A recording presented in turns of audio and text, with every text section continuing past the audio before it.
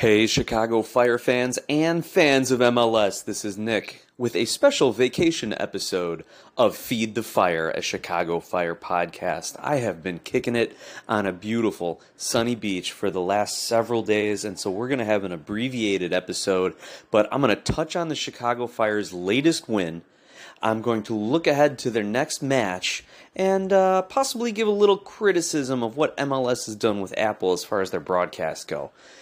First off, we got to recognize our sponsor, the one and only Skira Icelandic Spring Water, and man, I could go for a couple bottles of that right now. The naturally low mineral content in Skira makes it absolutely refreshing. Get out to your local 7-Eleven and grab a bottle or three. Now, as far as the Chicago Fire go, they got a historic win at Providence Park in Portland. Did I get all the alliteration in there? Was that enough letter P's? Providence Park in Portland, the Fire win for the first time ever against the Portland Timbers. They have gone winless in Major League Soccer play against the Timbers in 10 matches, and wouldn't you know it, this Fire squad, having what feels like a historically bad season, given their talent, given everything else that's been going on with this club, somehow they gut it out, and of course, it's Ferbers.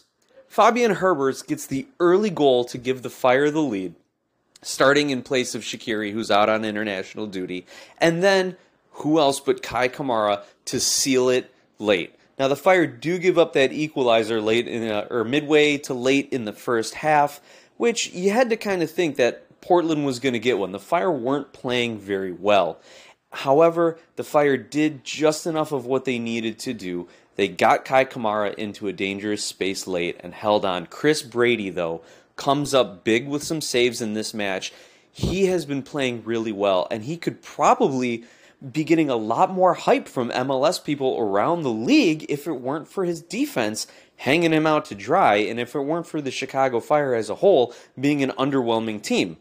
Additionally, another star performance by Brian Gutierrez with 2 assists. He was making some great runs, getting into the corner areas, into those channels and half spaces, so to say, and then being able to feed the ball in the middle, especially to Herbers and Kamara for the 2 goals. So you have your young players really stepping up to get this historic win. So kudos to the Fire.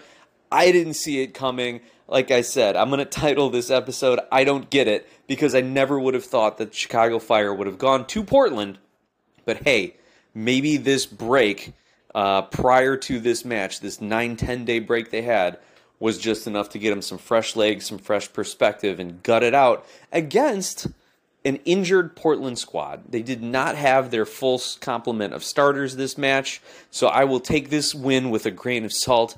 And honestly, I'm kind of at that point with the Fire where I'm like, I just kind of hope they lose, so we have to blow things up. But, hey, they at least held off for one more week. Now, looking ahead to their next match, they are going to Sporting Kansas City. Another away match, another difficult place to play. So hopefully they take some inspiration from this Portland win. However, Kansas City started this season 10 games winless. 10 games without a win to open up their 2023 MLS campaign.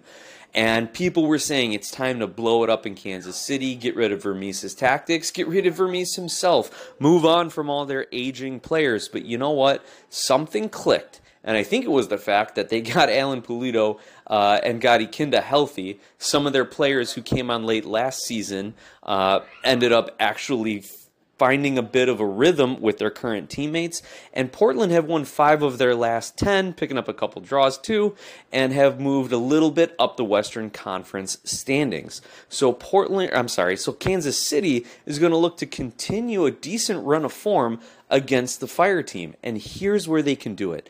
Kansas City, according to the website fbref.com, leads the league in progressive carries and is top 3, I believe, in progressive passes. When Kansas City gets the ball, they attack, they move forward. They are dribbling, they are passing, they are coming at you. And the Chicago Fire are going to have to keep a good formation. Their wingbacks and wingers cannot get pulled too far upfield, cannot be slacking. This cannot be a game where Gaston Jimenez decides to jog back on defense. Similarly, if Shaqiri's back from international duty, which he may or may not be, depending on the Swiss' schedule, not a game where he can kind of lollygag in the middle of the field or wherever he's been playing. So we know Kansas City is going to attack, and we will see how Klopas, interim manager Frank Klopas of the Fire, decides to line up his defense. If he elects to continue with a three-man back line, like we've seen with not a lot of success until this Portland match, or if he wants to go back to his four-man back line, and we'll see if Carlos Terán is healthy, if Wyatt Ohmsberg is healthy. He came in this last match against Portland, so maybe we do see Chihos, Ohmsberg, Miguel Navarro, and Arnaud Souquet as the typical starting four-man back line. Keep a lookout for that. I think that is what's going to determine this game. Additionally, on the offensive side of things, you need to look and see if Yorgos Koutsias, the Fire's young striker, is actually going to be playing as a striker. I think he and Shabilko as a two-striker pairing up top would serve the Fire well. It would give Gutierrez, as well as Fede Navarro and Gaston Jimenez, some options to pass to from the midfield, and we know Shabilko plays a lot better with a second striker. I think that could be the difference on the offensive side of the game. So please keep a lookout for that. Let me know what you guys think either on Twitter at GlassHouseSoccer or via email glasshouseSoccer@gmail.com.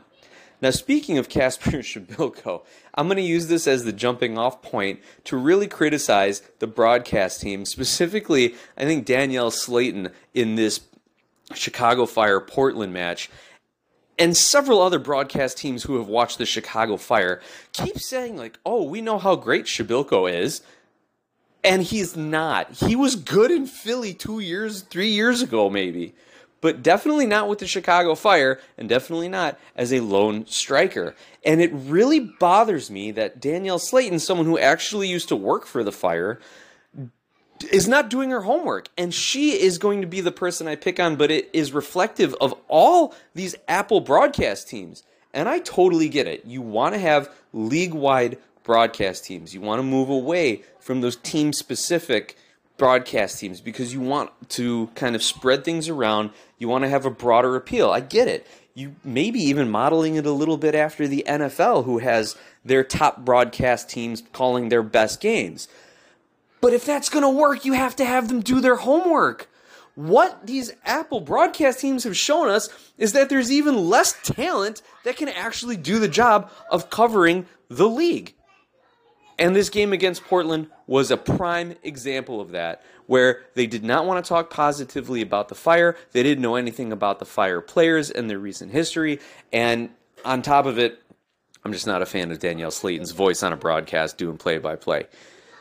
Personal feelings aside, I think a lot of Fire fans would agree that the commentary over the last several matches have been subpar, and Apple needs to get on it. MLS needs to get on it.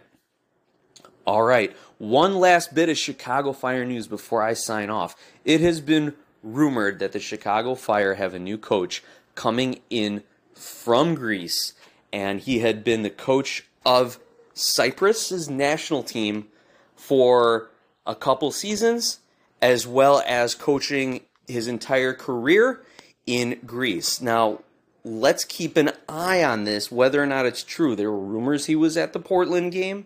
There were rumors that, Frank Klopas was trying to bring him in, as well as Ange Postecoglou, who is now taken over at Celtic.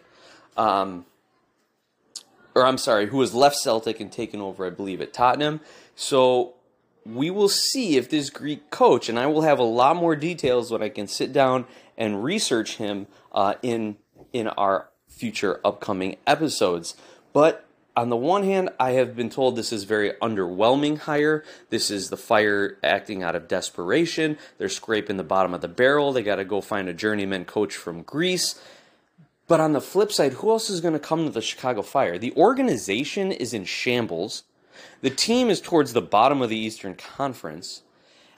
They have a hodgepodge of players. They don't even know how long you're going to have Gutierrez and Shaqiri, your old star and your young star, you don't know what this roster is going to look like in a year or two from now with so many short-term deals. Why would anyone want to come here and coach the Chicago Fire?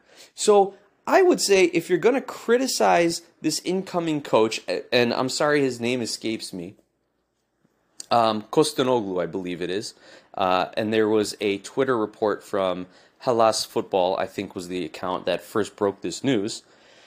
If you're going to criticize the coach, I would say hold off. Don't criticize the coach for taking a job that was offered to him, right? As well, if you look at his winning percentage, it's not terrible. I think it's right around, like 40 to 50%, maybe around 50% or so winning percentage. Again, that doesn't take into account draws.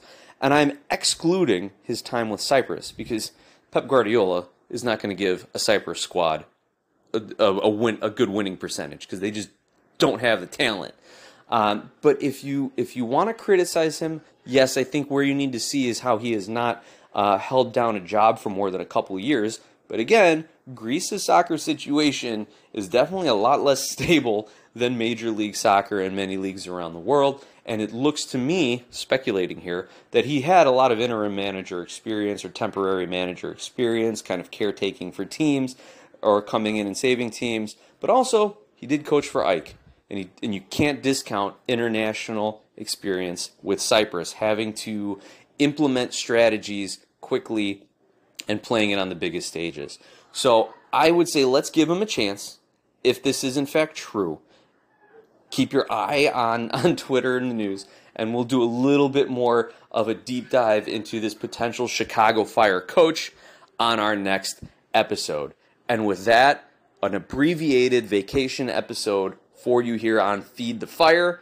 I want to thank our sponsor, Skira Icelandic Spring Water. Thank you to our loyal listeners who are going to continue to listen and support this podcast, even while I'm sitting on a beach somewhere. Thank you all, and enjoy all the matches. Let's go Fire.